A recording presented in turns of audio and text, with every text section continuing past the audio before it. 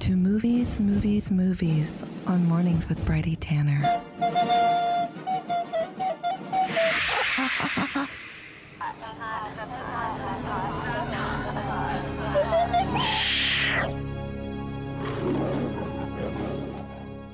Hello, hello. Hello, hello. It's just me in the studio today. Yeah, one down. One down. Andre's had a situation. He's had a situation. It's 4929799881594714. It's a visa. It expires on the 1st of 2021. And what are we going to be able to do with this information? Damn it. That's what Andre did on the phone, and that's why he's not here. He's at the police station. Yeah. No. I don't know how he... How can you watch that many movies about fraud? About fraud and then really not learn? Seriously. Yeah. You know what? Yeah, it's... gosh. It's been a long weekend for everyone. It's been a long weekend. We're all a little bit dusty. There's been a lot of stuff happening. How about we just get into the news? Let's do it. Let's do it.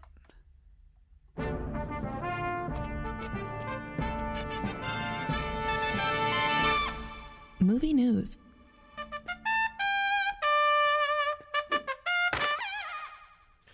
So I did want to say, just before we start the news, that we have a huge show today. We interviewed the director of The Invisible Man, Leigh Whannell, about his film starring the screaming, crying Elizabeth Moss. So we'll be playing that up a little bit later. And we're reviewing Dark Waters, the new Todd Haynes movie, starring Bernie Babe, Mark Ruffalo. I saw the trailer, and I really want to see it. You want to see it? Yeah, I'm okay, interested. Cool. Sucked in by the trailer. Sucked in.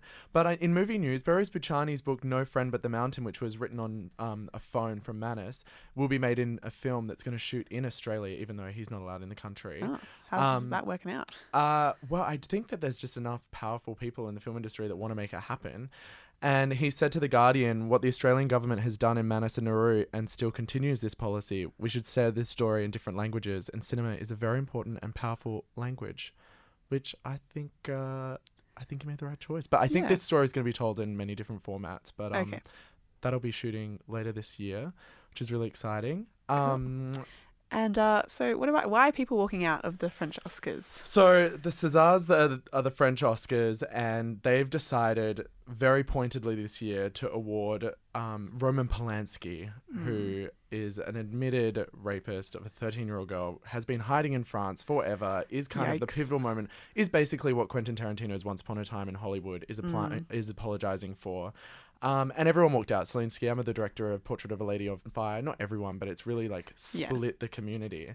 And people are just saying that it's the French film industry saying that it doesn't matter what you do, we're behind you. Yeah. You know, it's like they're like, I don't really care what's going on in the rest of the world. We're just going to stay quiet. But they've misjudged the tone of the society, and the people in France are really angry about this. The film community is facing a lot of hate, and I think film communities worldwide should maybe look at what's going on and maybe stop protecting these guys. Like, you don't need to give them awards right now.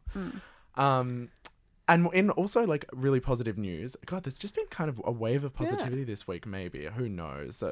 I like to think so. I like to think so. After the historic Parasite run, which you can still see more than any other film at Dendy. I'm so surprised it's still going. Been in cinemas since June. I have a small confession though. I actually haven't seen it yet, even though I've been meaning to.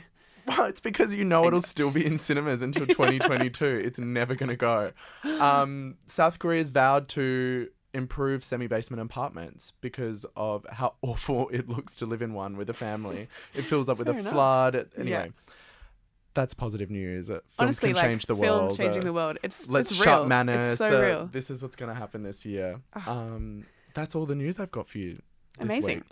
Coming up after this track that we're going to play from A Wives' Blood, 2 reviews, but only 1 review today. What are you reviewing?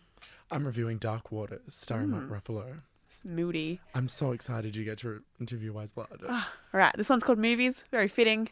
You're on FBI 94.5. Movies, movies, movies.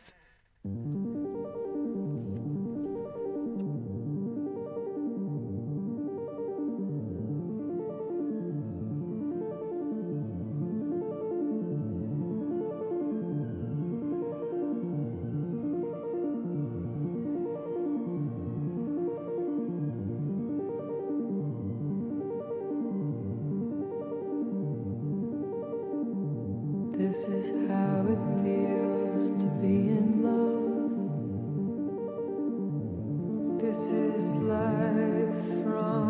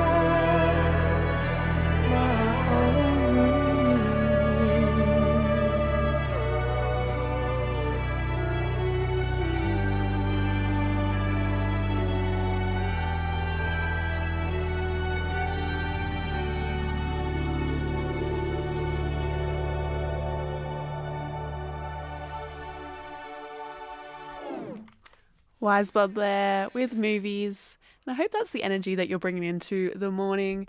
How about you, I Jen? think so. I know so many of my friends that did Pajama Gra this year. Sometimes you just got to stay home. Stay home, get comfy. I want to know, what movies did you watch this week? 0409 945 945 is the number. Let us know. I watched Derek Jarman's Jubilee. Derek Jarman's that queer director, first public figure, I think, in the UK to come out as HIV positive. Made a film called Jubilee, which is kind of punk, kind of critical of punk. Vivienne Westwood hated it. She made a T-shirt about it, dragged him all across. But it's an amazing movie, and you should definitely watch it. I think it's very current Sydney. Right. But I also saw Dark Waters, which is probably the least queer gay movie to exist. Very in the other direction. From director Todd Haynes, who is the Pete Buttigieg of gay directors. So you know it'll get a nice run at Golden Age. Let's dive in. Yeah, let's have 2 reviews. No. 2 reviews. 2 reviews. Give me more reviews. 2 reviews.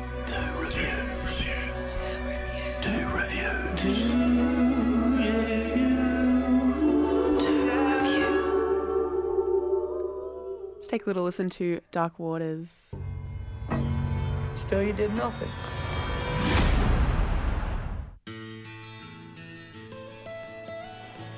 Almost heaven, West Virginia, Blue Ridge Mountains. Hi, Grammars.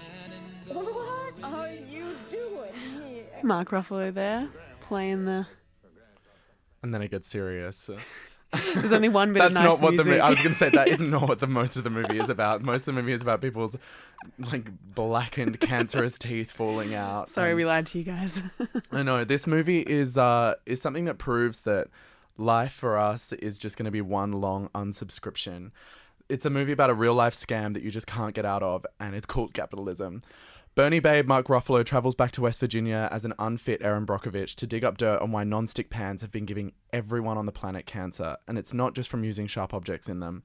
DuPont's been dumping PFOA-C8 into the water, and it's making the cows go woo woo and then die. They get rabid, they chase you, and then there's just fields full of them. Everything is grey. It's gay in that the older men won't tell the truth, and it's completely disinterested in anything the women have to say. Anne Hathaway plays the sort of like... Did you see First Man, that movie about Neil Armstrong going to the moon? And I saw the trailer. But... Yeah. So Anne Hathaway is kind of like the wife in that film, where about 3/4 of the way through, she gets one emotional scene where she's like, you have to choose between your job or your family. Just a plot device. Just a plot device, but it's really for people who go out of their way to see Gary Oldman movies and pay gardeners. Apparently, we all have cancer from these pans, so what I'm most excited for is, what are we going to do when it comes for the class action Earth versus DuPont? Because this is a real story. So it's based on true story? Yeah, up until 2015, this wasn't resolved. It took one Yikes. lawyer to go to this town and realize that this chemical company had been dumping cancerous chemicals into the water since the 70s. The government knew about it. They knew about it. Nothing got done Just hush, except hush. Mark Ruffalo went in. Stormed in. But for years, like this case took about like 15 years and the film spans that time. And it just shows how hard it is to chip away at these companies that... Yeah, even if you know that what they're doing is wrong, there's no direct like, oh, call them out, it's done. Well, there's it's just like... They can just bury it. Ugh. And what they did was truly horrible. I mean, they were testing on humans, you know, they were anyway, it's truly horrific when you watch it, and it's worth watching, but it is also no Erin Brockovich. Fair. Sad to see that the non-stick pans are getting a little rinse, because I personally love a non-stick pan. Well, personally, everyone loves a non-stick pan. I hate a non-stick pan. Oh. If you don't use it, if chefs don't use it, why should you? True. Just like learn how to cook. Stop burning your food. Stop burning your food. Pay more attention. So, what would you give Dark Waters in one word review? Oh, sharp objects. Sharp objects. Okay. Cool. Well, when we get back, we're going to be hearing an interview that you did with who? Leigh Whannell, the director of The Invisible Man, the new Elizabeth Moss Blumhouse movie, Me Too movie about an invisible man who haunts Elizabeth Moss. This one's Moses Sumney. Cut me. You're on Movies. And this is Mornings. Moses Sumney, cut me. And you're chilling on Movies with me and Jen. We've got a text in. Love Film Lords. Iron skillet used to be $10 at Coles, but now you got to buy them at BCF. Good to know. Good to know. Another text in. Got another text in saying you don't really know happiness unless you've seen the 1998 film starring Philip Seymour Hoffman masturbating. So I think Happiness was their Mardi Gras Fair. film, They're which really is experiencing it. yeah, beautiful. Thank you for the Todd Solondz, the original queer auteur. I'm really excited to go to this interview. We Yeah. interviewed Lee Winnell for a second time. The first time we interviewed him was for his film Upgrade, but he's back with a bigger budget film with Blumhouse called The Invisible Man, which he wrote and directed himself, but he did tell us in the interview that Elizabeth Moss was very collaborative, and looking back at her history, she's been really public about her, abusive relationship with Fred Armisen. So She's a good person to have on. good person to have in this role. And we interviewed him, and it's up on the FBI page now. All but right, we're let's gonna take play a little bit. listen to it. What's happening?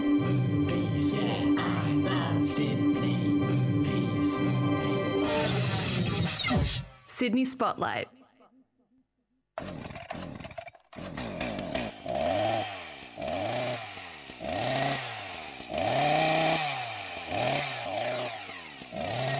As the attorney representing Adrian's trust, I'm required to read a prepared statement.